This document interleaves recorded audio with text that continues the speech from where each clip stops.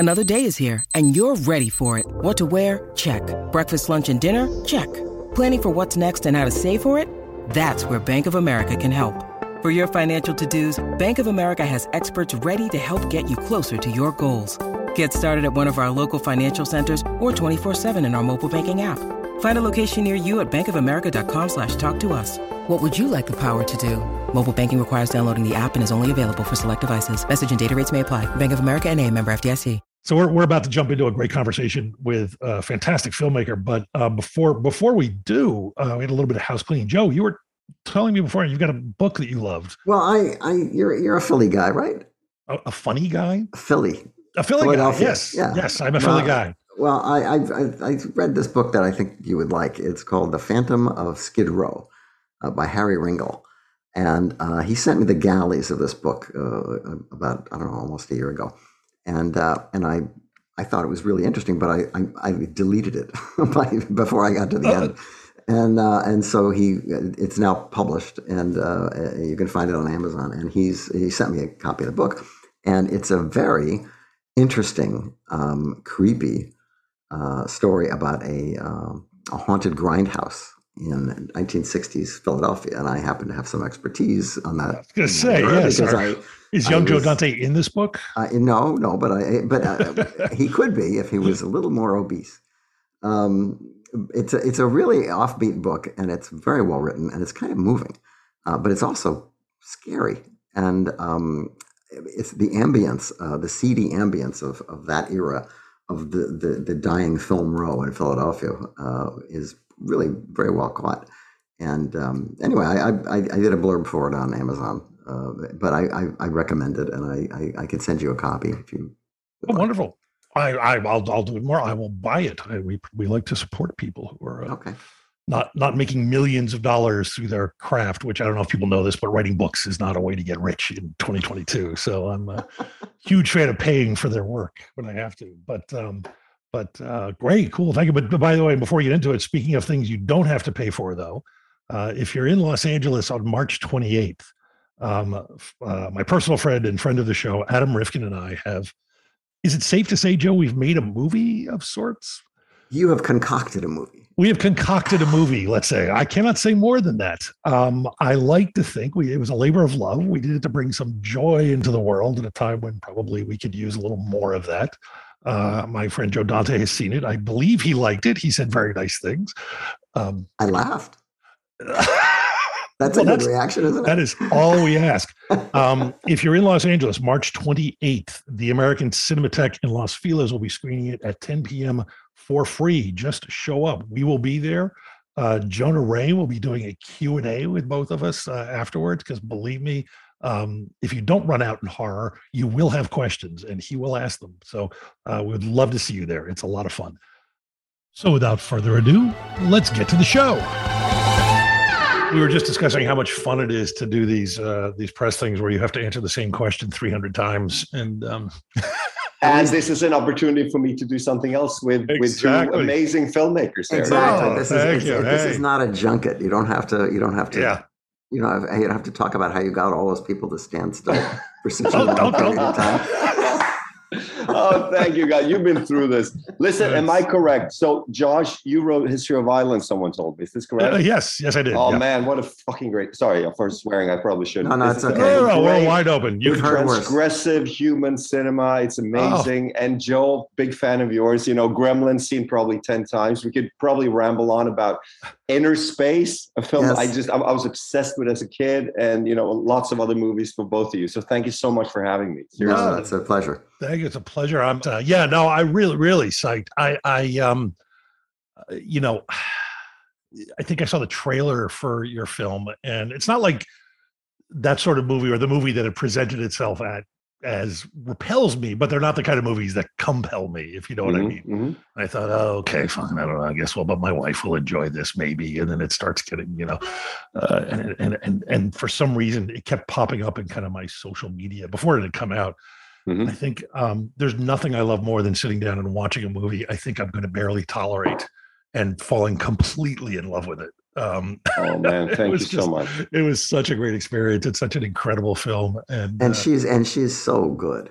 I Yeah, mean, Renate Reinsve. Yeah, no, Is thanks she still for. talking? Does she return your calls now, or is she? Yeah, is she too big to talk to you? She flew away. No, I mean, Yeah. to be honest, we're very good friends, and we've been through this journey together. And we're meeting in London tomorrow, where she is nominated for a Best Actress BAFTA and the film for Best International nomination. So we're excited. We're still traveling together, and Fantastic. and I'm just happy. Thank you guys for noticing her performance, and how could you not? No, exactly. I think she is carrying the film very much, and and together with also Anders Danielsen Lee and Herbert Nordro, I'm very pleased with the performances in this one, and it was kind of the kick of doing this was a lot about the character work and stuff. So. Yeah. And also, you have one of the first psychedelic trip sequences I've seen in a movie in years.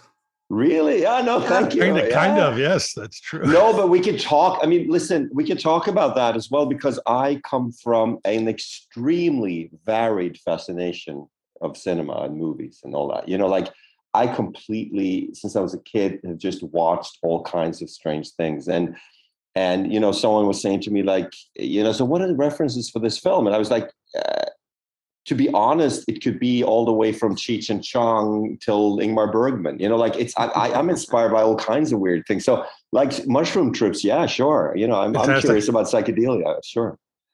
And and of course the cat. Yeah, of course. Yeah. And the fact that he comes back is just great. Yes. Yes.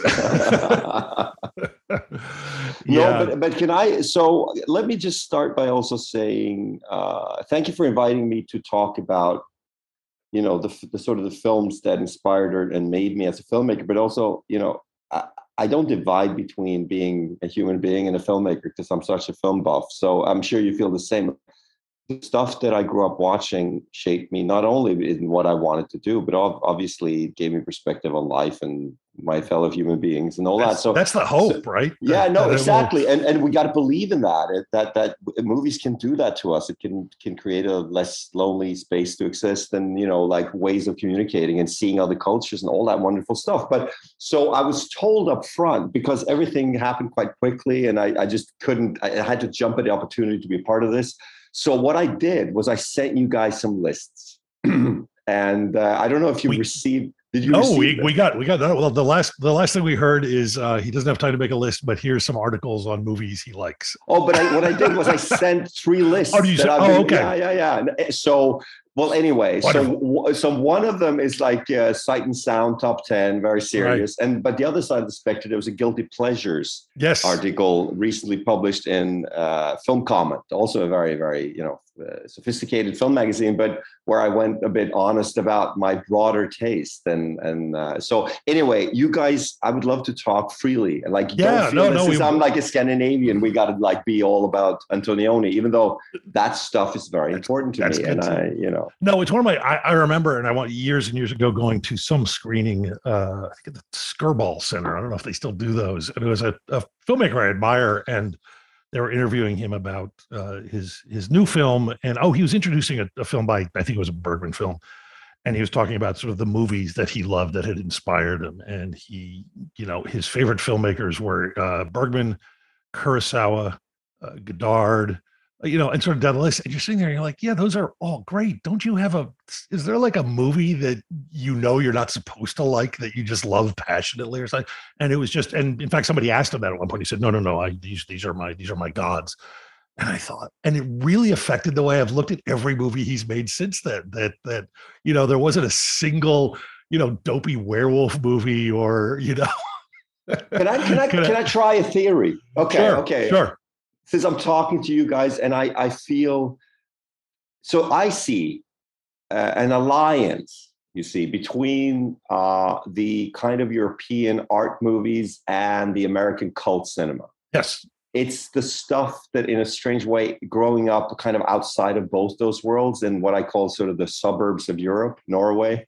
Mm-hmm. We were very, very, I would read subtitles on any film. Nothing was dubbed. So if I watched, Back to the Future, which I adored and went to see time and time again, or whether later in my life, I went to see Alain René's Hiroshima Mon Amour, one of my all-time favorites.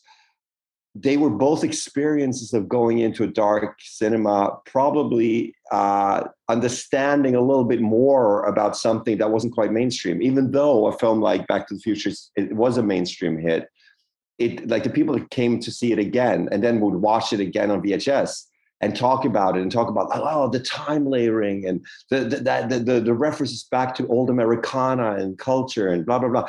Like, there's this alliance of watching horror movies and art movies that's about going to find that cinema which is not extremely, that everyone watched that same day in the cinemas, the blockbusters. Right. So I feel that there is that alliance still of someone wanting to see where you can tweak and stretch and bend the format a bit.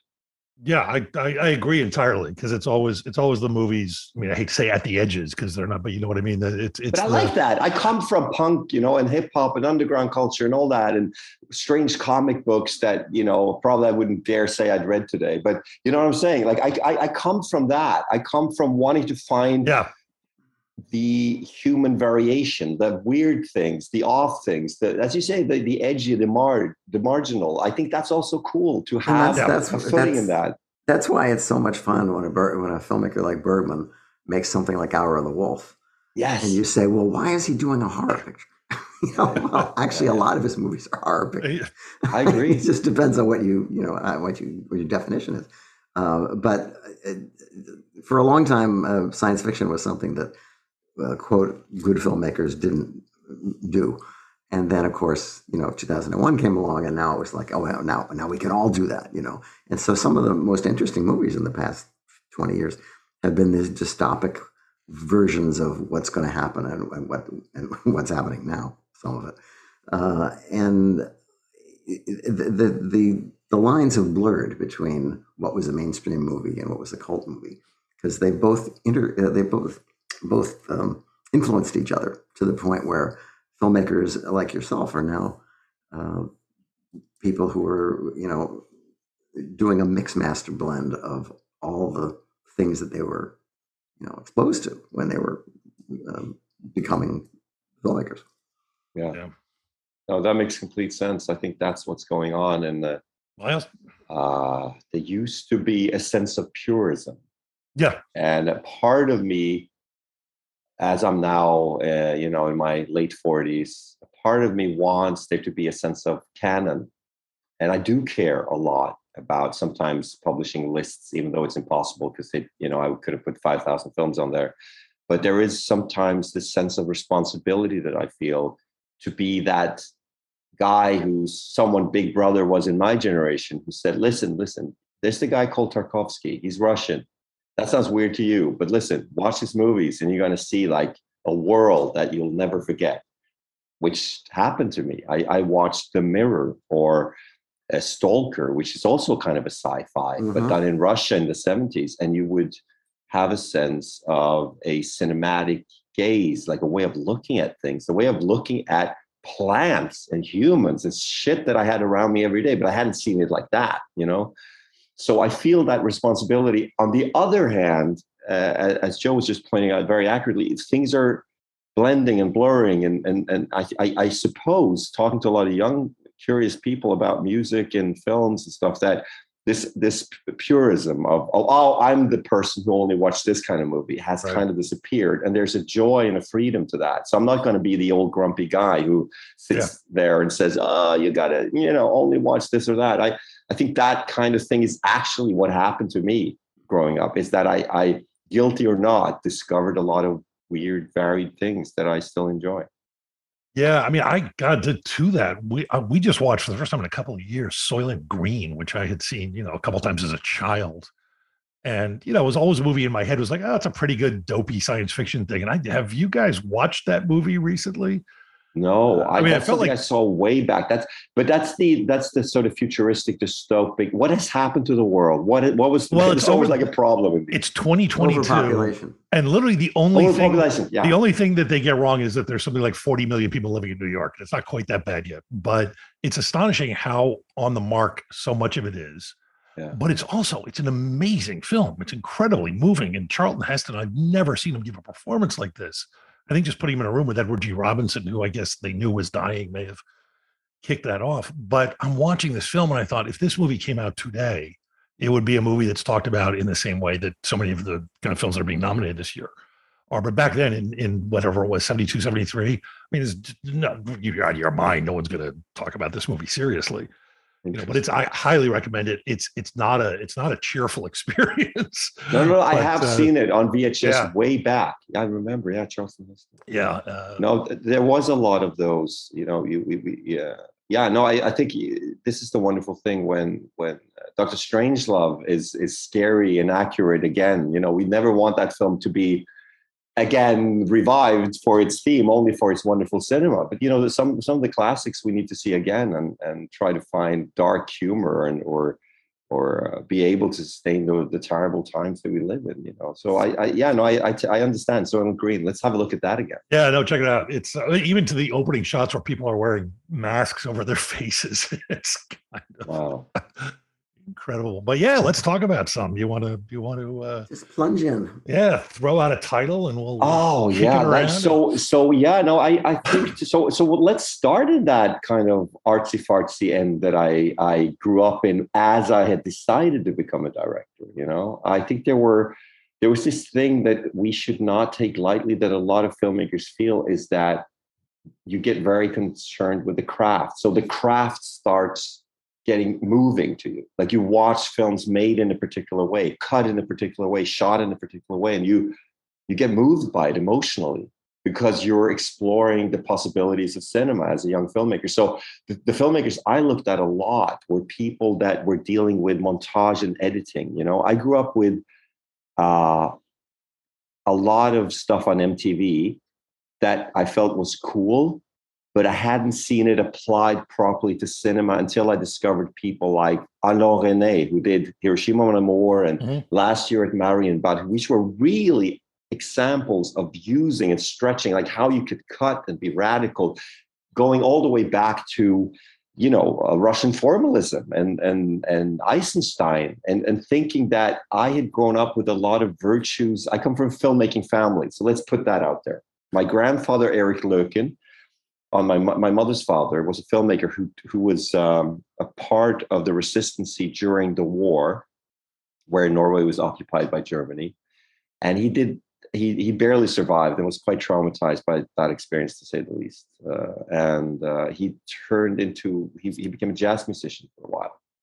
I think kind of to create something that had life in it made him survive. And then he made a film in 1959 called The Hunt, which went to main competition Cannes. And that was not what would happen to a Norwegian filmmaker at the time. So Eric Löken, my grandfather, is suddenly in Cannes in 1960, and Vincent Minnelli is there, Bergman is there, all the great filmmakers. I mean, if you look, like Buñuel was there.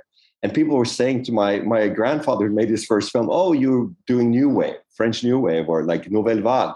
And he said, "Oh, I just call it jazz movies." And so he came back. There was not an infrastructure. So he only made one more film in his life in 1970 called Remonstrance, or Motforestilling in Norwegian.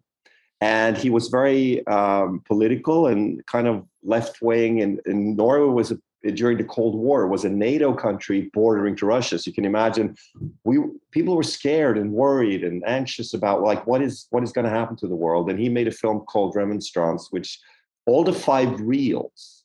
And for the young people out there, a film would usually come in 5 reels if it was around 90 minutes.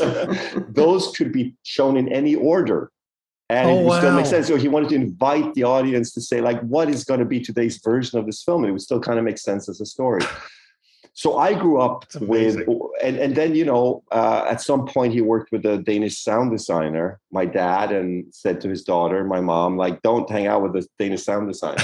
And of course, a few years later, I was born. So, and my mom made documentaries. So I'm very sort of inbred into movies. Okay, long sidebar there to get to the point of montage cinema. I was, in one way, growing up admiring the possibilities of film form, like how you do it, how you cut, how you put it together. But on the other hand, there was also the virtue around me of humanist cinema, like real time, presence of characters, all that stuff. So to me, when I was in my late teens, to discover that there was something kind of punk about applying some of that MTV stuff, but doing it properly. I also discovered people like Nicholas Roeg. A film like Don't Look Now is one of my all-time favorites, because it's entertaining, it's hip, it's a kind of a horror movie, Daphne du Maurier adaptation, Julie Christie, Donald Sutherland. It's cool. 1973, shot a lot in Venice, but at the same time, getting touched by the form of it, the way it's put together, the way that you can almost create philosophical thoughts through the way you cut and jump between time layers and make absurd notions of reality through the montage sequences. I thought that was, for a long time, I thought like that's a strand of cinema that is really both quite pop and interesting and entertaining, yet it's also quite philosophical, because you start thinking like, all right, how is time? How is perception? The clock shows us one way of time going forward, but our emotional experience of time is so different. You can sit in a dentist's office and just like feel that 5 minutes lasts for an hour, and the other way around. You're in love and that evening blasts away in 5 minutes, So this is, maybe that sounds banal, but in cinema you can actually work with this as a material. So I think that to me was an entry into really the craft of a way of looking at cinema. Yeah, no, for sure. And it's so also in terms of sort of conveying emotion too. It's such a completely powerful emotional experience. I almost, every time I watch it, I almost forget that it's allegedly a horror film. It's it's oh yeah, right. Well, at the time it was notorious for the fact that they're really doing it. That's right. Yes.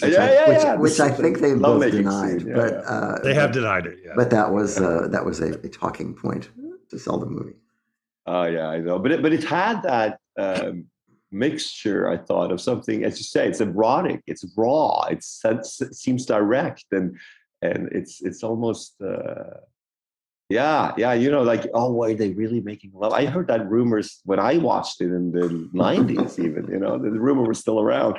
On the other hand, it's really, really well crafted and sophisticated. And Nicholas Roeg is someone I was fortunate enough to meet him a couple of times. Really an enthusiastic guy. When I went to film school at the National Film School outside of London in Beaconsfield, great school, had wonderful teachers, like Stephen Frears and Ian Sellers, and Mike Lee would come around and talk to us and say how he hated Bresson, and we would be allowed to argue and say, no, Bresson is the greatest man, and he was like, no, it's so dead. And I like life, and But it was a great time to be allowed to just meet great filmmakers for me, and I was in my early 20s, and I met Nicholas Roeg, and it was this thing of meeting someone, and he realized through just like a couple of sentences that I was very, very, very keen on talking about the stuff that he had grown up kind of representing, which was sort of a lot of that kind of pop experimentational thing, but also how can you push cinema craft? So anyway, he was a generous. I'm so sorry he passed away a couple of years ago, and it's a big loss to cinema. He never fitted quite into the canon because he was not quite an American. I mean, he's British. He shot some American films, and he wasn't quite a part of the continental European thing either. So he's really, Bad Timing is a great film. Walkabout is a great film. I mean, he's made, he co-directed The Performance with Mick Jagger, with Donald Cammell as a co-director, which is really like an incredible, also kind of cult movie. And anyway, there we go. I think Nicholas Roeg was a big one in discovering a type of cinema I was curious about. So interesting. Yeah. He's absolutely fascinating. And I just realized we should do a tribute, I hope you don't mind, to another film that's up for a bunch of awards this year. I was thinking we should do a Drive My Car tribute by doing our opening credits halfway through the That's not the first time. That's not the first time. This is the longest we've gone. We have not. I mean, people know they're listening. They're not going. That's not the first time that was done. In 491, Vilgot Chilman's movie. Yeah. The credits don't appear, I think, for 40 minutes or something like that. And then, in fact, the rest of them are interspersed around different parts of the movie. All of a sudden, the art director will come up. Wow. But it was that kind of movie.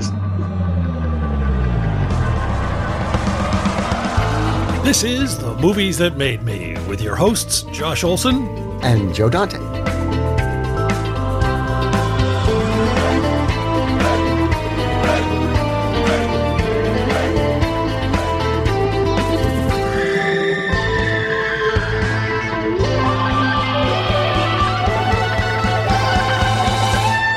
We're talking to Joachim Trier, and director and co-writer of Worst Person in the World, which is up for Best International Feature Film, they call it now. And do you think they may have sort of divined this by now? Yeah. Well, oh yeah, no, I'm sure. I just felt like we have to do it to be, and we do have a PR person listening in, and she's going to be going, they need to mention his name. So that's who we're talking to. In case you didn't know, yeah, we jumped straight in there. Yeah, that's right. That's quite all right. Quite all right.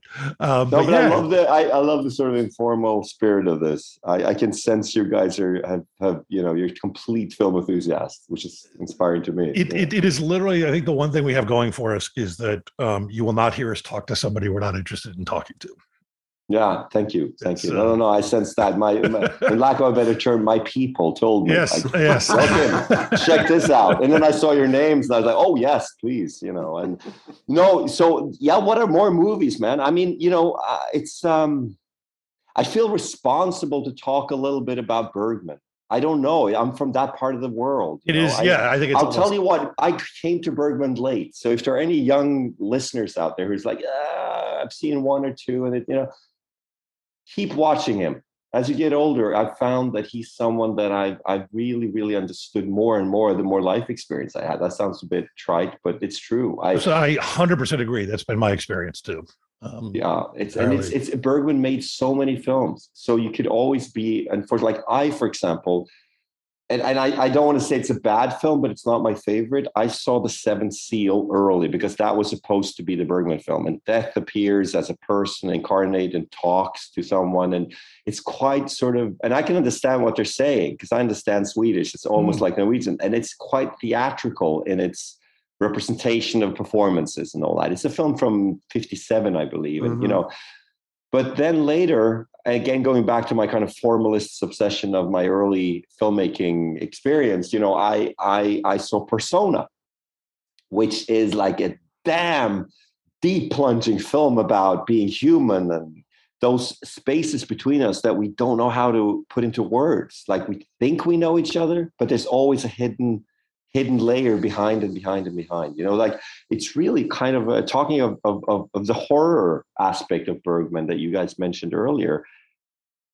It's horrific in a different way. It's horrific in a humanist way. Like it's hard to be human. It's hard to be close to each other. And that engaged me. And then looking back at an earlier film like Wild Strawberries, which is much softer, gentler, maybe an easier film to watch. It still had that deep melancholic feeling that did I miss something in my life? There was just something, between family relations that I didn't see, and those things to me are incredibly touching, emotional things. So to me, Bergman is a big observer of human things. He's not just like that stylized, cool black and white guy from Sweden. He's also someone that makes very, very almost endearing films, because it must be kind of painful for him, I imagine, to have lived a life every year making a film, and some of them not so great, some of them masterpieces about these eternal struggles of being human. When did he have a break ever? Remember, if it wasn't for the Virgin Spring, we wouldn't have had Last House on the Left. Exactly. Yeah. Both of those are cool. Both of those are amazing.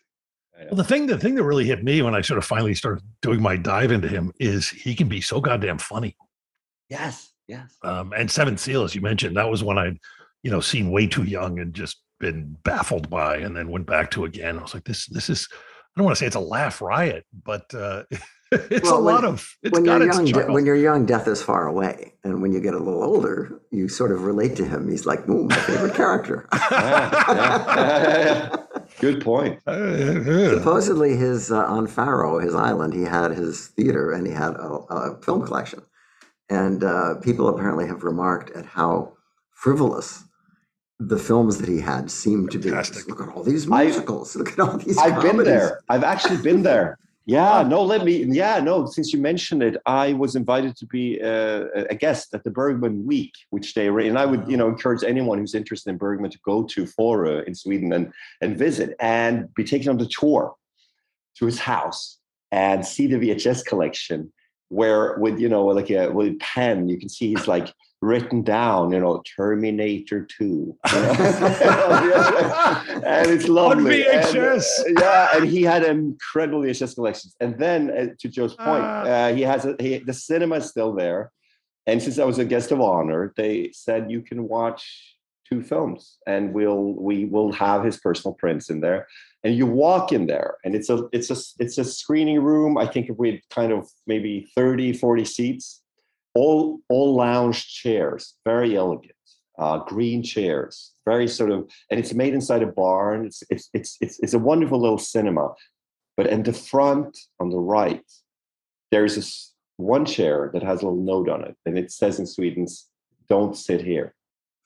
And that was Bergman's chair, and no one is allowed to sit in it.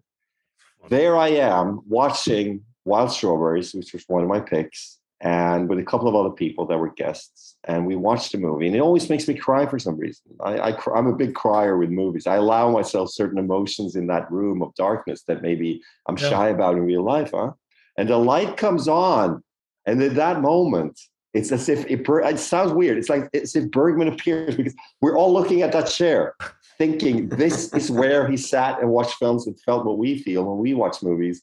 And it was an incredible experience. And it's just so smart that they left that chair empty. Wonderful. No one will ever sit in that chair again. That's fantastic. I'm sort of stuck on. I'm just thinking. I can't imagine anything more fun than talking to Bergman about Terminator 2 somehow. No, but supposedly he was just a film buff like we are. He watched everything and was curious. That's wonderful. Yeah. That's so great. And he would watch a film on print every day at 3:00 when he wasn't shooting in that cinema, because he ended up towards the end of his life just being on that island and watching films there, and making some films once in a while, And I feel, and the thing, to be quite frank, this is what a nerd I am. Last time a Scandinavian was nominated for Best Original Screenplay, like Eskil Vogt, my co-writer, and it was actually Fanny and Alexander. Back in '83. Wow. So and to be frank, I mean, I'm sure people will forgive me. I don't mean this in a bragging way. It's just to like, when we were told, when it was announced, I was sitting next to Eskil. And that was one of the first things that we talked about, was like, oh my God, we broke out of international in a way that, in Scandinavia, very few people have. Thomas Vinterberg last year with Another Round was nominated for a wonderful film, was nominated for directing, but it rarely happens. But Bergman used to occasionally have these nominations. So be proud of that, man. That's wonderful. You got to own these things, and you got to embrace them and not be afraid to.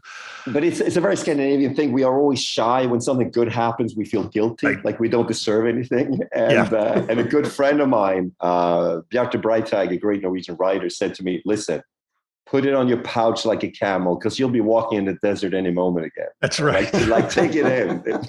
You never know. You never know what's going to happen. I'm half Swedish, so I sort of half get that. But so you have a little bit of guilt there. Yeah, the other half is Irish, though, so I will happily tell you. He just gets drunk and forgets about it. That's right. Tell you how great I am. I mean, the one that I wear with pride, great pride, is that the very last movie ever released on VHS was A History of Violence. So. Oh my. That's a great stuff. That's my accomplishment. We killed a medium. And let's be clear, I don't miss that medium. What replaced it was vastly better, which is I would say, great opportunity to mention our fantastic sponsors, Movies Unlimited. Many of the movies we talk about here on the show, like the ones we're talking about today with Joachim, are available at moviesunlimited.com, the expert on movies since 1978. Or should we say, the expert on movies since 1978. You're going to find thousands of titles to choose from there. Classics, hard to find stuff, new releases, DVDs, Blu-rays. So you can click the Movies Unlimited banner on the Trailers from Hell website, or go directly to moviesunlimited.com and click on their Movies That Made Me banner. And you can see all the movies that we discuss this week and all the ones we've talked about on every episode. You can find links to each of them, or you can buy them. They are absolutely the best. And it's so much better when you buy your favorites and have them. You can hold them in your hand. I mean, you can stream a lot of stuff these days. but you can't hold it, and you don't know if it'll be there tomorrow. But when you buy your favorites, you watch what you want, when you want, and there's usually a ton of great content and bonus features like director's commentaries, deleted scenes, and all sorts of goodness. Go now to moviesunlimited.com, the movie collector's website where shipping is always free on orders over $50. When you need mealtime inspiration, it's worth shopping Kroger, where you'll find over 30,000 mouth-watering choices that excite your inner foodie. And no matter what tasty choice you make, you'll enjoy our everyday low prices, plus extra ways to save, like digital coupons worth over $600 each week. You can also save up to $1 off per gallon at the pump with fuel points. More savings and more inspiring flavors make shopping Kroger worth it every time. Kroger, fresh for everyone. Fuel restrictions apply. Can I actually, like, I've been fortunate enough, if I may, like, I met Paul Thomas Anderson the other day, and him and yes. I'm a huge fan at the lunch, of his. the lunch. But he actually invited me to his house before that, and he's embraced our film and really been supportive of it. And it means the world to me and my team, my actors. We adore him, obviously. In my generation, I think he's probably the greatest director that we have, and he's continually made personal films that are always unexpected, which I think is wonderful. And I ended up talking with him the other day about people that we admire and that were important to us. And I gotta mention someone that I grew up admiring and that's still around, which is Martin Scorsese. And a film like Goodfellas, when I sit with Eskil and we want to write something, we always think about Goodfellas and the freedom of that film and how tight it is and how wonderful, like the characters are working, the plot's working, the themes are complex. It's actually quite long, but you don't think about it because it's got all these different varied segments and bits and pieces that fit together perfectly. It's sort of like the perfect film. And I think, Martin Scorsese is still working. And he is, to me, the bridge to cinema history. The work that he does, bringing old films into prominence time and time again. I've listened to him and watched him talk about movies my whole life in interviews and his documentaries. And it can't be said how important that man is for film history. And he's one of the greatest filmmakers of all time, in my opinion. And the way that he's been able to vary and do things that are both sometimes very, Alice Doesn't Live Here anymore. This is humanist, social realist story of a woman's struggle. And then, you have Cape Fear, which is a kind of a brilliant genre take. Or you have Thank you. We are a minority. I love that movie. I love that movie to death. And many of it, like for example, again, you watch the timing of careers. It's interesting, as I've now made 5 films. It's like the next film I'm going to make, I know whatever I do, people are going to be disappointed. It's not what I just did. And I have had this in the past with other films. And I still have like some film people that are like, oh, Oslo, August 31st that you made 10 years ago, you'll never, that's still my favorite. I like Worst Person in the World, but that's still my favorite. It's fine. It's fine. It's all love. It's all someone caring. But a film that Martin Scorsese did that I really want to talk about is The Age of Innocence. I presume you guys know this. Yeah. Oh, yeah, sure. Yep. Yeah. It's a film that now people talk more about than perhaps it came out after Goodfellas. It was at that era where I think a lot of people wanted him to do gangster movies, and that he does so well. But at the same time, Goodfellas was, I remember when it came out, he had sort of been through, it wasn't a creative slump, but it was kind of a commercial slump.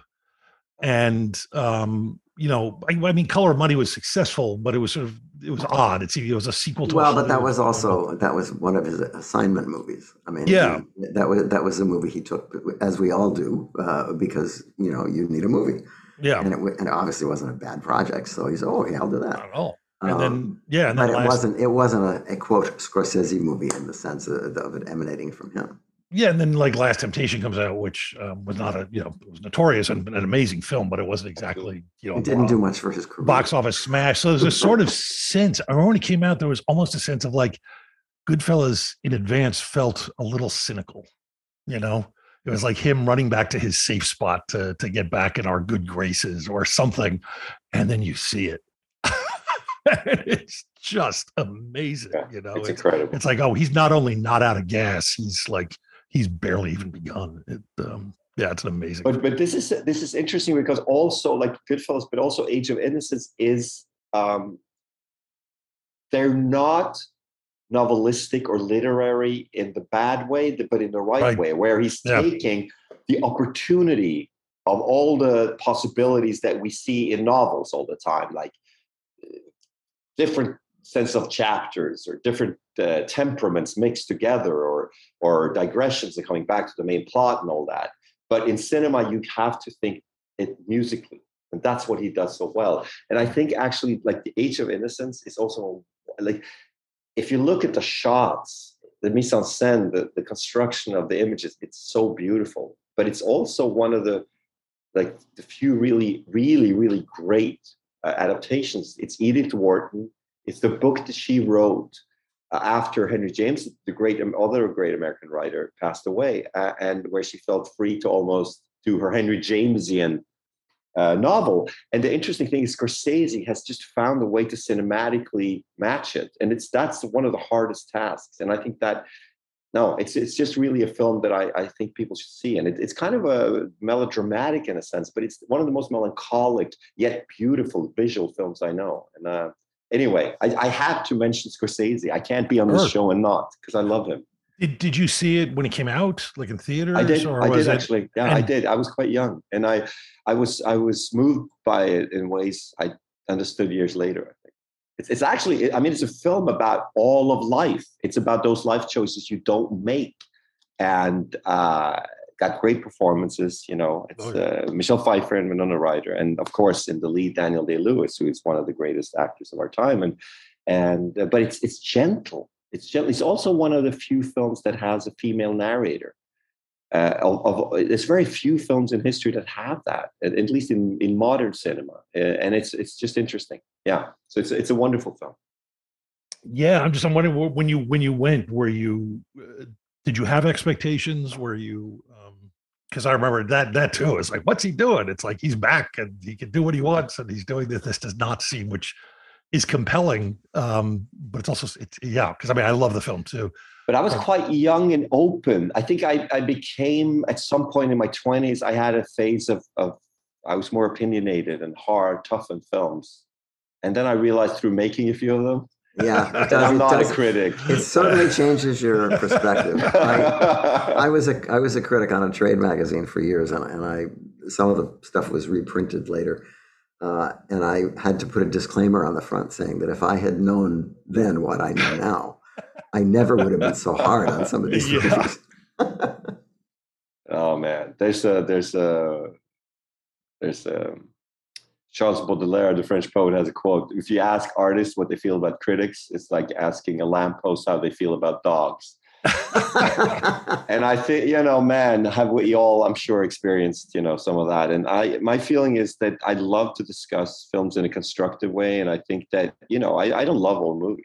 I can, if we had a beer and we sat one night and went at it, I'm sure we could, find some things that we really hated. But ultimately, my life is better the more I find things to be enthusiastic about. So I'm keeping that perspective more than anything.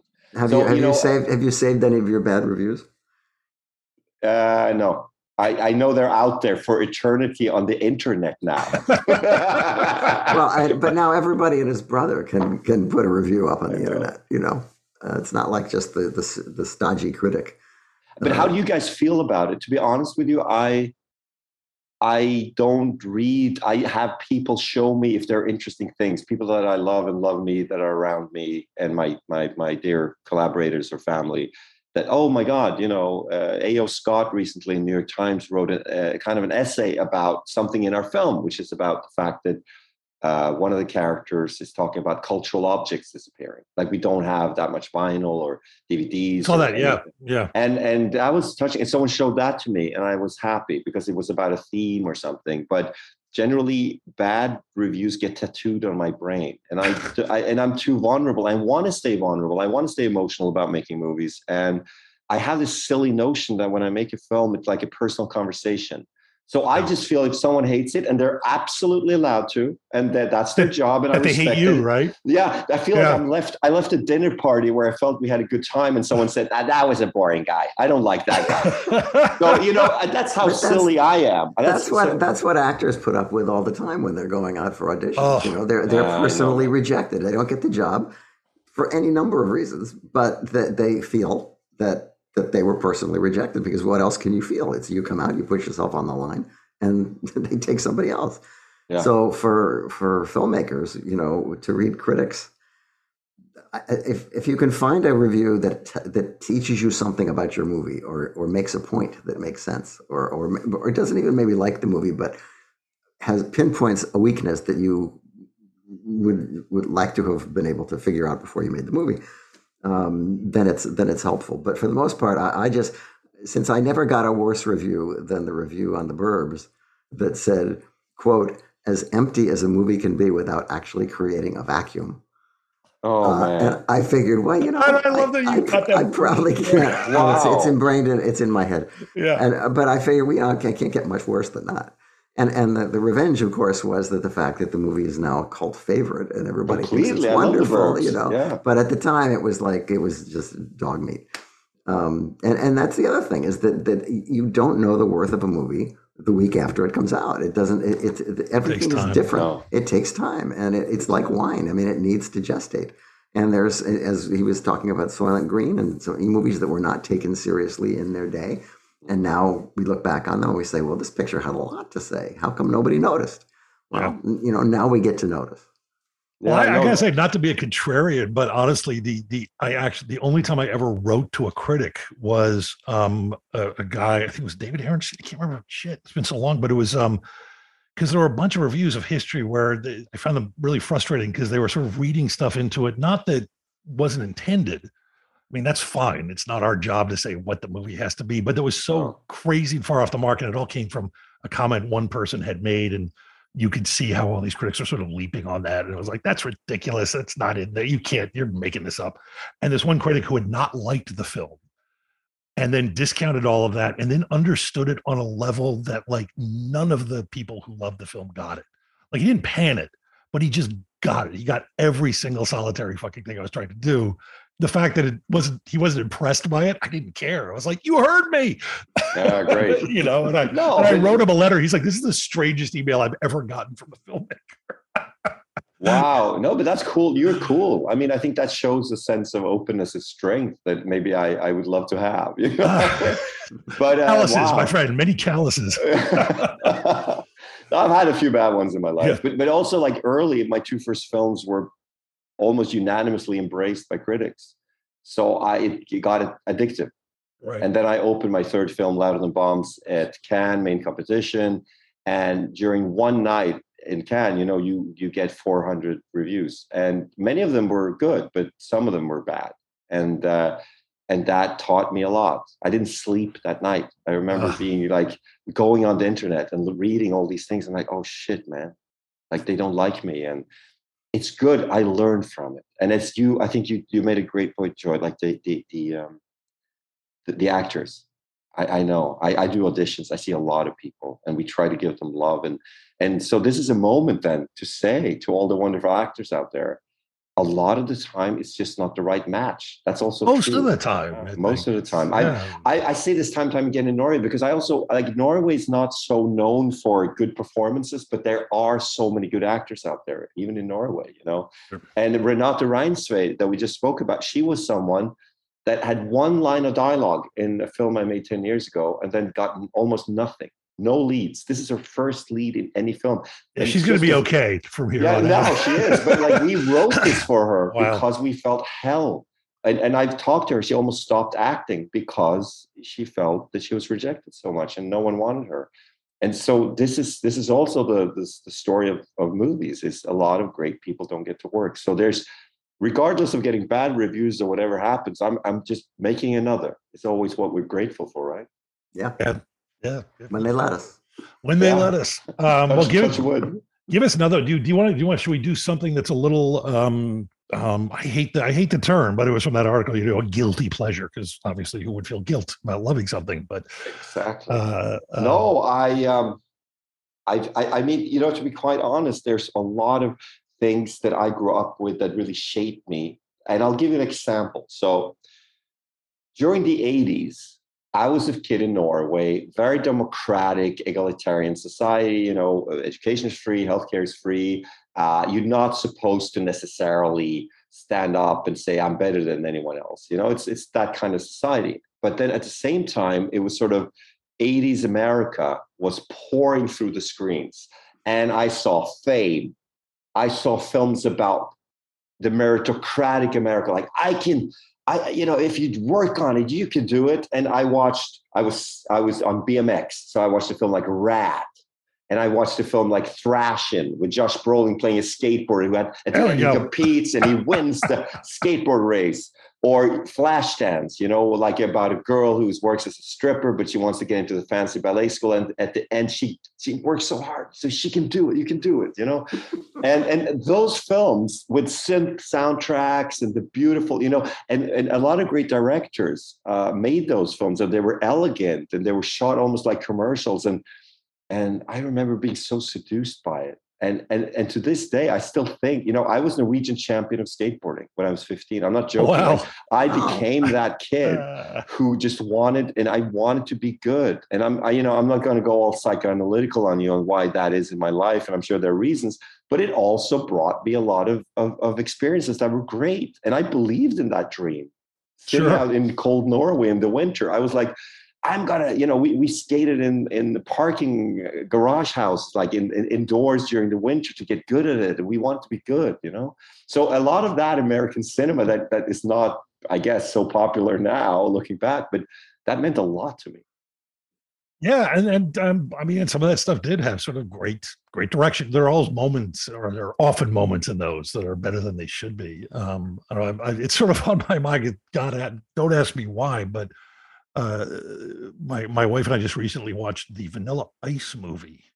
Do you remember this? Cool as Ice, yeah. Cool as Ice. And I think we did, because I heard, I don't think I saw when it came out, but do you know who the cinematographer on Cool as Ice was, Joe? No. Janusz Kaminski.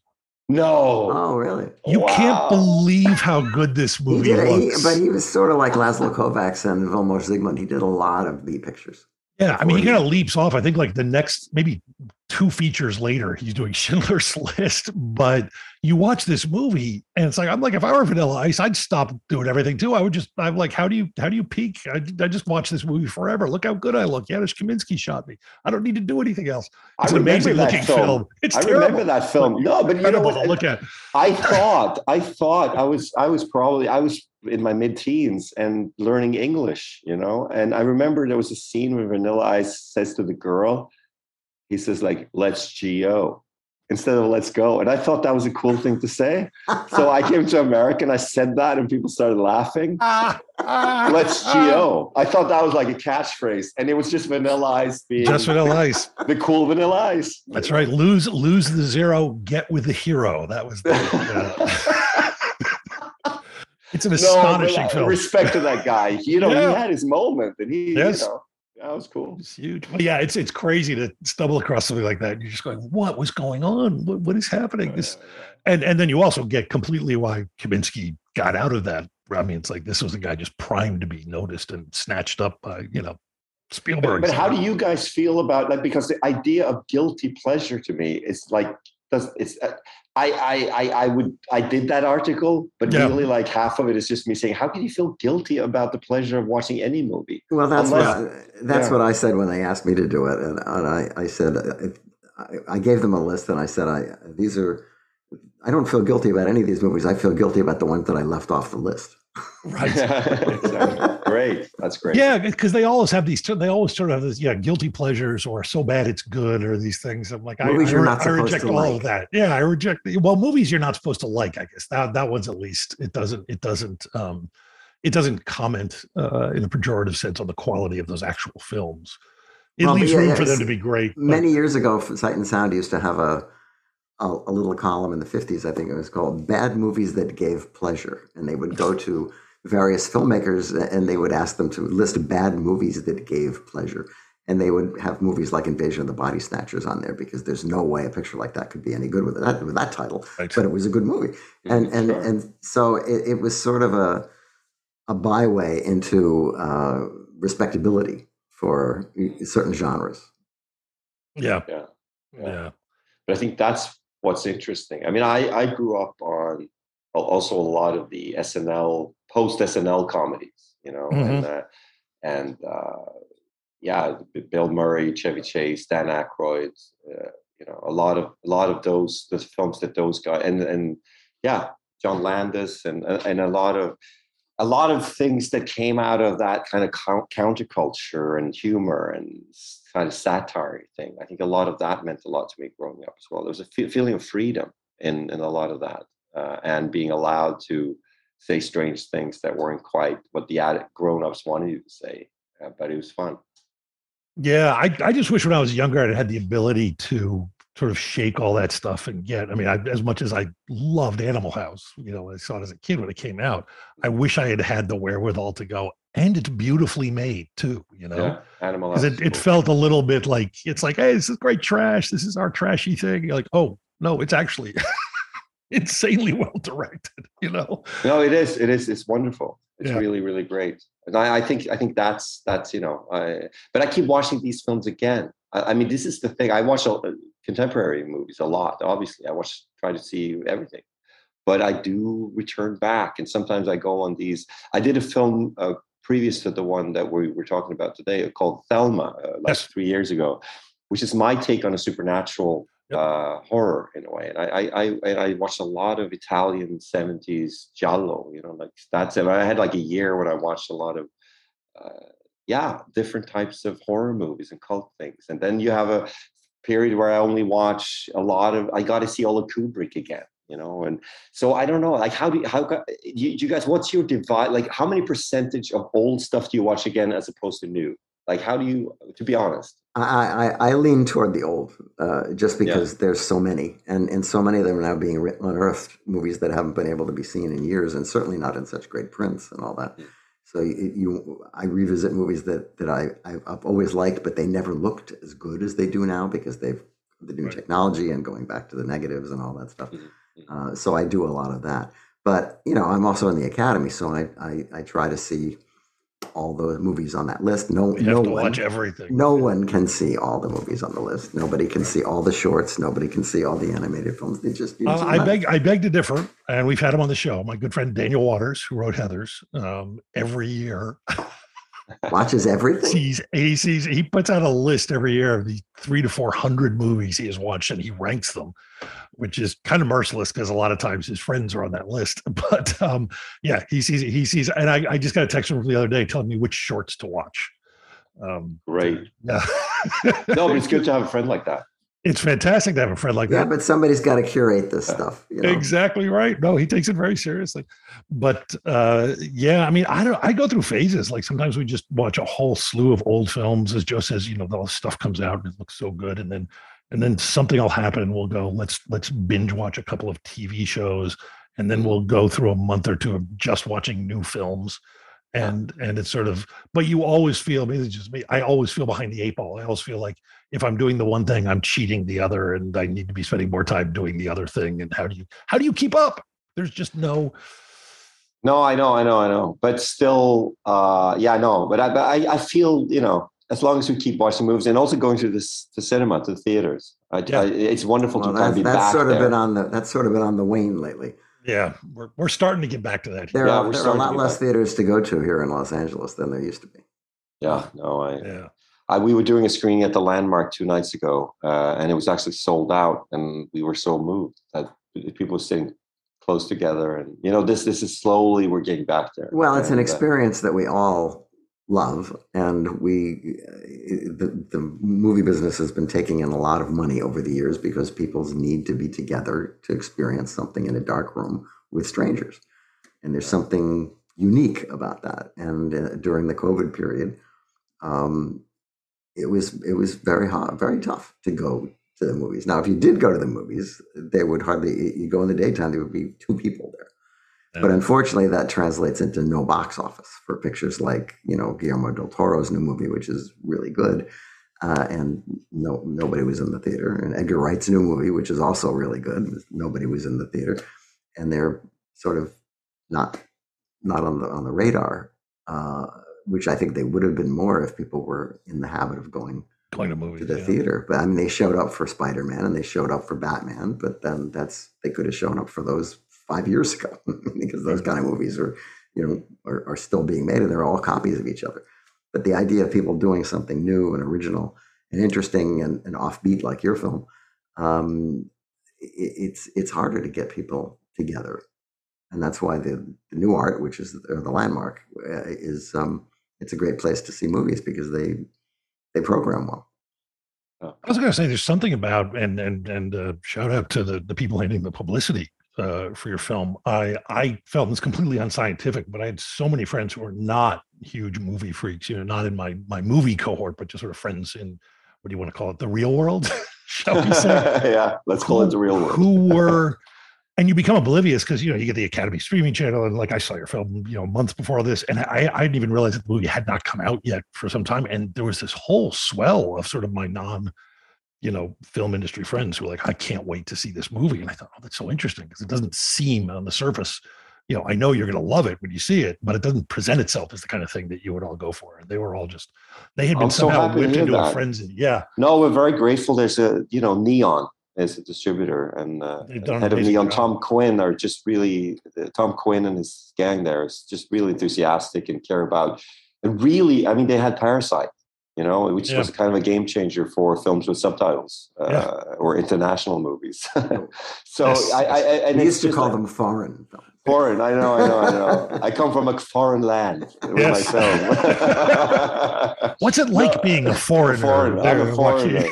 Yeah, exactly. But this is irony, right? Like we're talking about. We watch movies from different places, but it's just great that it's a habit thing to get used to that subtitles actually suddenly your brain doesn't register. You just got to watch a couple, and then you're like, oh, I can access all of these languages through this technique that my eyes does automatically. And actually, Netflix is contributing to that because I think so too. Because they have so many subtitle things now.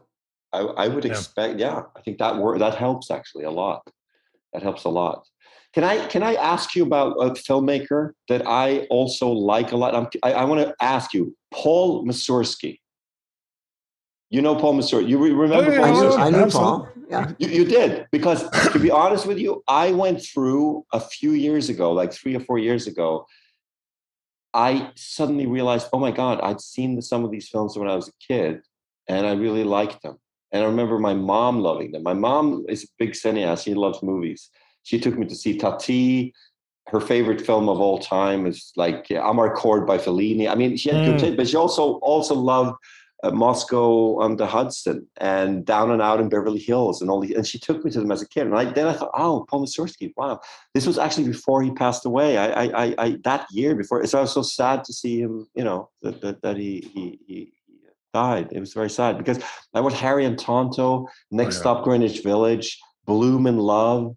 I mean, there were a lot of great films, and Alex in Wonderland with Donald Sutherland. It's the kind of a weird cult film I would not call it. No, but it's like it's interesting. But the point, like he did very, very personal films out of the spirit of the late 60s and early 70s of, again, what we started out talking about, like someone that comes from a more marginal kind of perspective on society, but where it's allowed to work with the bigger machine and get his films out there and be kind of political and have satire going on. I don't know. Anyway, I just wanted to ask you guys because I feel that we haven't maybe in the film environment talked, at least where I am in Europe, not talked enough about him. I gotta say, very American. I don't think he's come up on this show ever, and we've done I don't know, a couple hundred of these now. It's like I think it's the first time Mazursky's come up. Wouldn't you say?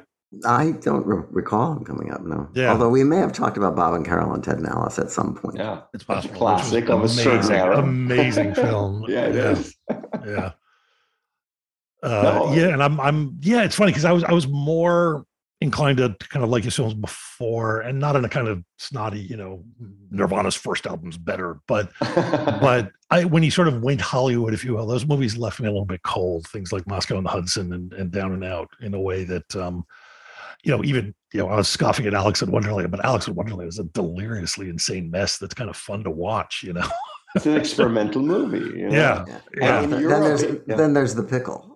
The Pickle, yes. Actually haven't seen The Pickle. I haven't seen that. That was you're okay. You're all right. It's okay. You don't need to see that one. Wait, when you've seen everything, when there's nothing left to see, then you can see The Pickle. But Harry and Tonto, I think, is a great film about America. Yeah. Just an old, Art Carney being thrown out of his flat. What is it? Queens or Brooklyn? And taking his cat under his arm and saying, well, let's go across America and see my kids that live around, all the way out to California. And it's like a journey through America at the time. What is it? I presume it's 1974, 75, something like that. Yeah, it's 74. Yeah. And I'm thinking like, okay, here's someone with a perspective. And I was thinking about it. I saw a great film by Mike Mills called Come On, Come On, which was kind of, I really like, with Joaquin Phoenix. And that's also like this, looking at a place, going through America, looking at what's going on, and that sense that films can report on the present and yet be seen 20 years from now, and we will look back at them as time capsules. I think Francis Coppola did a picture called The Rain People in '69, which was James Caan and basically considered it was made on the road. It was like one of the first movies that used Fouad Saeed's road stuff to shoot movies with. And he was writing it as he went along, and so it's a portrait of America. But of course, when he was done, he had 5 hours worth of stuff, and he had to decide which story, the Robert Duvall story or the Shirley Knight story, or I have to decide which story am I going to focus on. And even he wasn't sure that he picked the right story. But it was a studio picture for Warner Brothers, which is back in the days when you could make a picture like that for a studio. Well, those days are gone. Sorry, I was just losing my mind a minute ago because Art Carney's 56 years old in Harry and Tonto. He always looks a little older. He looks like he's quite a bit older. Yeah. They must have put makeup on him. They must have. Please he's like tell me. The iconic old man in that. Yeah, he's like a senior citizen in that film. God damn it. They made the cat look older too. Yeah. Exactly. Good God. But Mazurski's really, really interesting. It's funny. Yeah. And also popping up as an actor, he was a sort of interesting presence too, because he was. He started as an actor. That's right. Yeah, he worked with Kubrick, didn't he? Did he work with Kubrick? Yeah. He's in Fear and Desire. Yeah, Fear and Desire. Oh, wow. Way back. Yeah. Okay. And I read his autobiography, and he said, and he actually mentions like, oh, I thought I had it made, like. And then he started writing. I think he wrote for Peter Sellers. Was it What's New Pussycat? Am I correct? I'm not on Google here now. So I hope I'm not saying the wrong thing. Paul didn't have matinee idol looks, so it didn't. I love you, Alice B. Toklas. Yes, that's the one. Sorry. Yes. Yeah, which is kind of cool. I'm in Venice now, and we were renting a house here while I'm out here in LA, and yeah, I think about that because that's a real LA late 60s Venice Beach kind of film, isn't it? Sure. Yeah. Speaking of psychedelia, and trippy movies. So that's no. Anyway, like that's I think a show like this. What's wonderful about what you guys do is to try to bring into prominence also some of those, people that we love, but maybe that is not a part of the mainstream canon when we look back at film history. And it's hard for me to know as a Norwegian. But anyway, Paul Mazursky was someone I'm glad to hear you guys, still thinks there was some hits in there. And I hope that the listeners will pick up.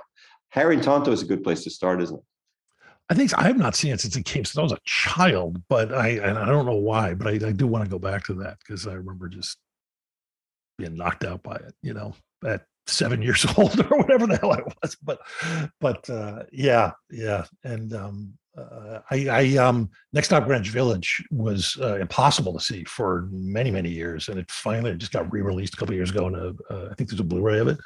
And that's a really interesting movie. I mean, just amazing collection of characters. And Yeah, and it's also mapping out an era in New York that's gone, just like he also did LA, and it was a real LA. I like a lot of filmmakers that have a sense of place or specific place. It shows me a place that's theirs. You know, you have a lot of that in America.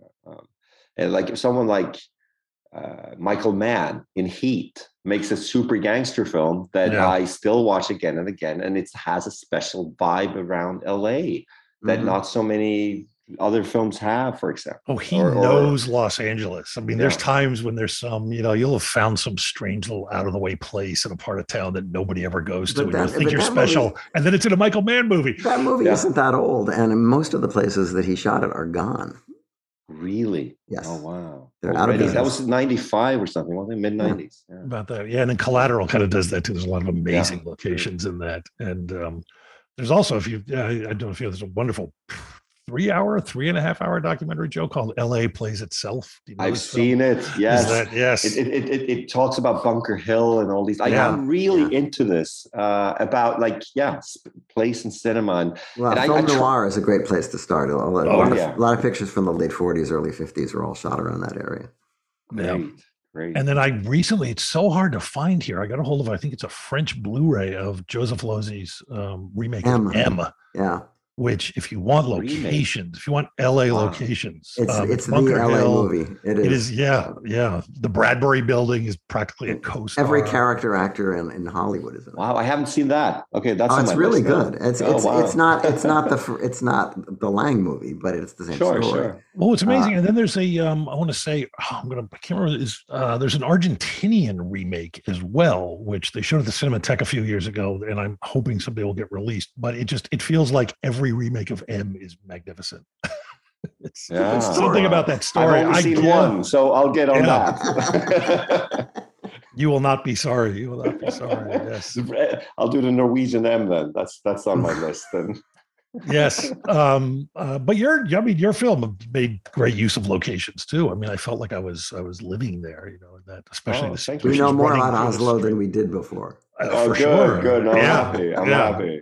No, but I care about. I mean, it's always a weird thing to sit, on a podcast in America to talk too detailed about. But to be honest, I actually do care about the consequences of someone being at a party in a certain part of town in my film and then walking down a street. I don't want to put them somewhere completely different. I'm actually trying to stay coherent. Well, in Los Angeles movies, they don't pay any attention to that. Got it. No. Which actually, go ahead.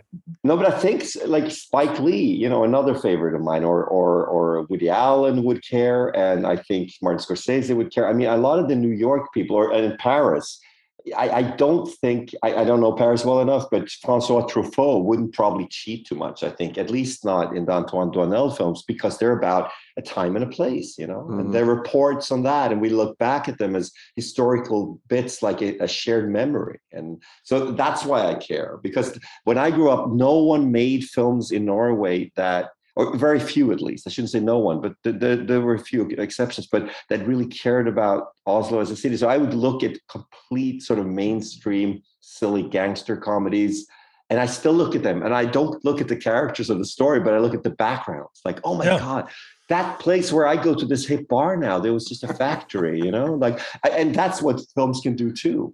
I think that brings me to a filmmaker I wanted to ask you about, because I felt like Thelma certainly maybe think you or at least have seen this man's work, maybe hopefully a fan, but because I remember one of the few films that I ever saw get shot in my hometown, I was in Philadelphia, was Brian De Palma's Blowout. And I remember being so outraged when I saw the film that the geography of that movie is insane, to the point that at one point he runs into, even if you've never been to Philly, you'll get this, he runs in the front door of 30th Street Station, and he is now at 15th Street Station.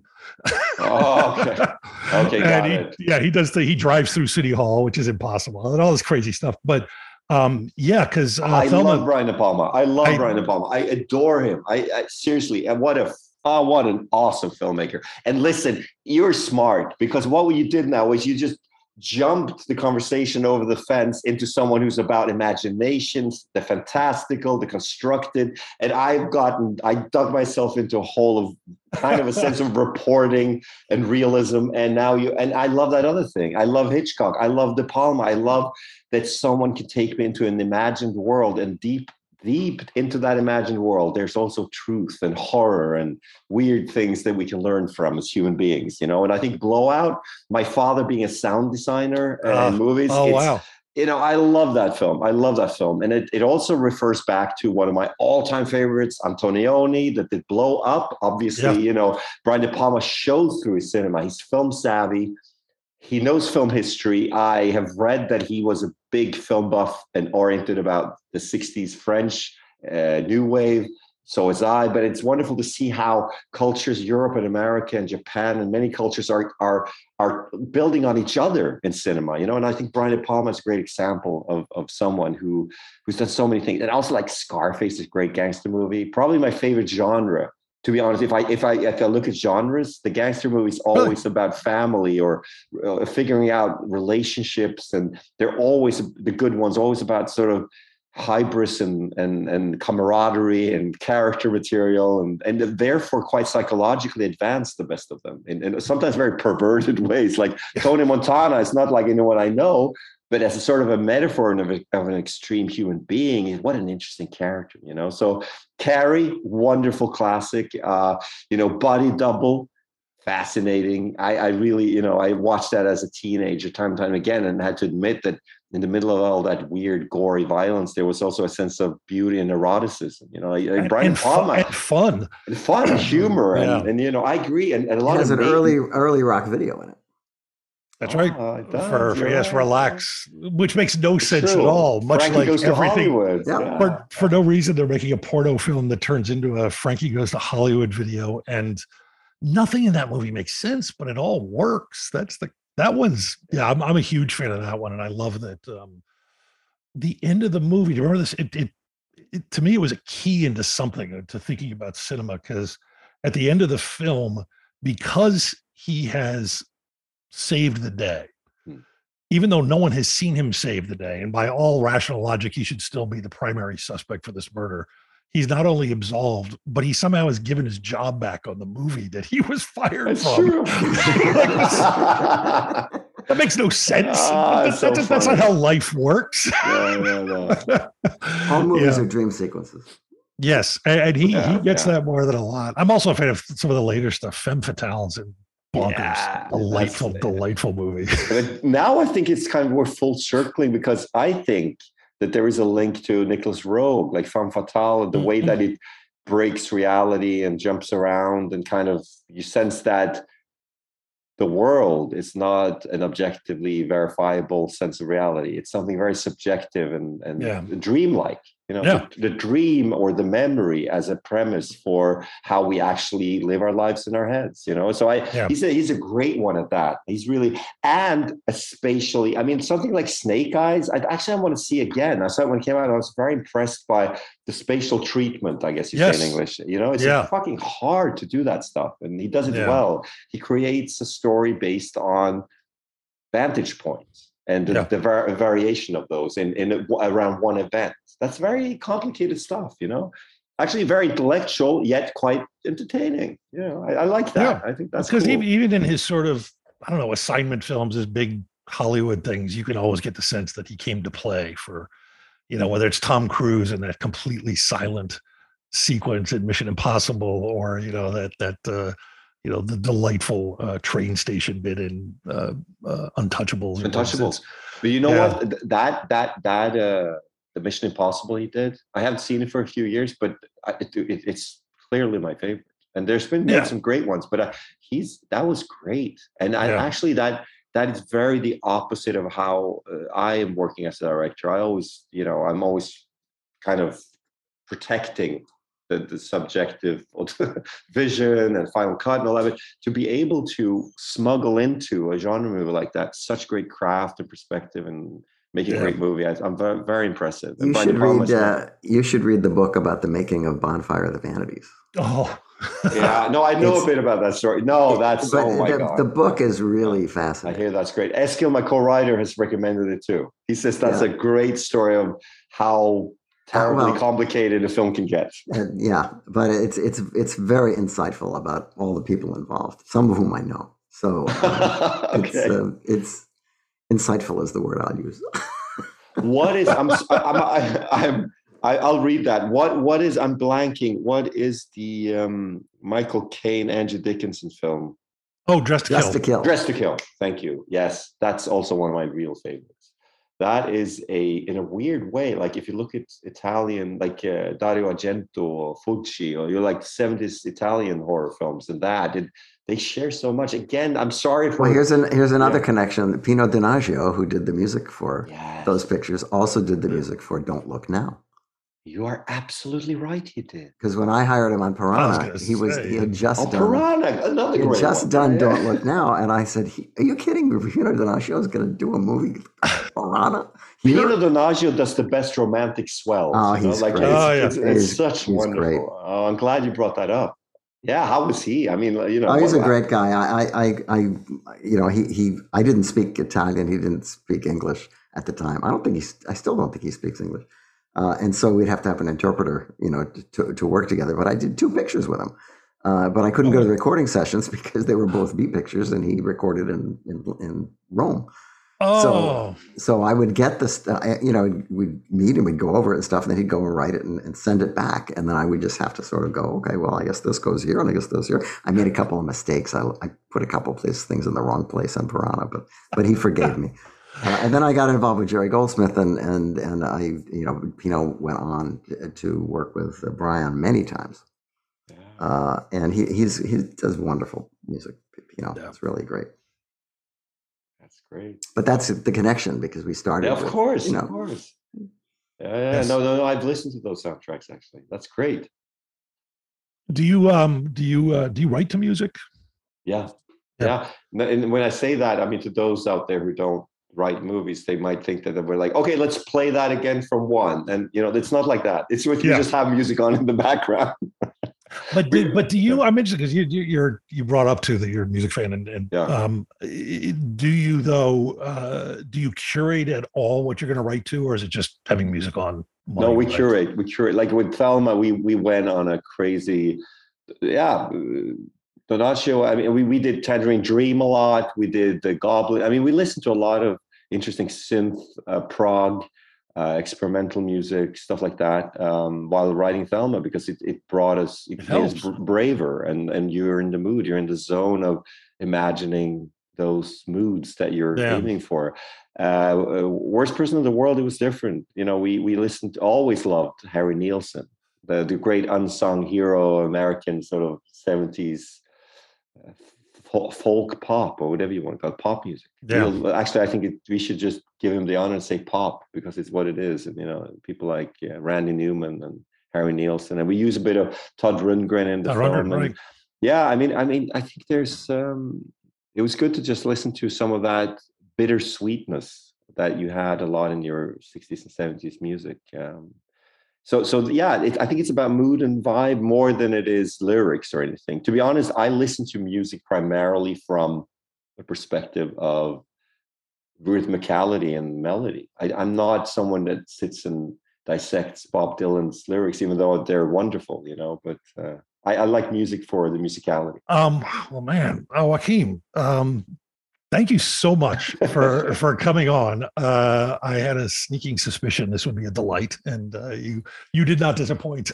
Oh, thank you guys. But I hope you're enjoying your Los Angeles adventure too. And good luck at the awards. Oh, thank you so much. Thank you so much. And listen, which although they don't actually really mean anything, they do have a certain cachet in the business, and it's a good thing for your career when you get nominated. It don't hurt. Yeah, it's no, we're very grateful. Thank you. And great to wake up. Sun is coming through the windshield, or through the windows here. Back in Norway, where I live, and I will go soon. It's winter and snowy, and I'm out here talking to 2 film fans, and I could go on for hours. So thanks for having me. Wonderful, and make another one. Come back. We'll talk about some more stuff. That would be, yes, please. You're always invited. Absolutely. Thank you, guys. Thank you so much.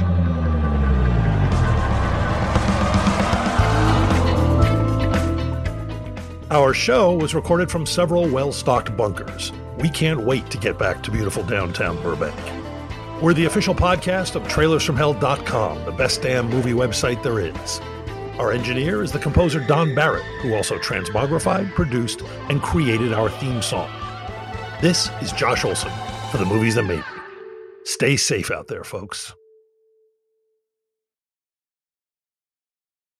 Want to learn how you can make smarter decisions with your money? Well, I've got the podcast for you.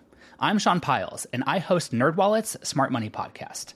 Our show features our team of nerds, personal finance experts in credit cards, banking, investing, and more.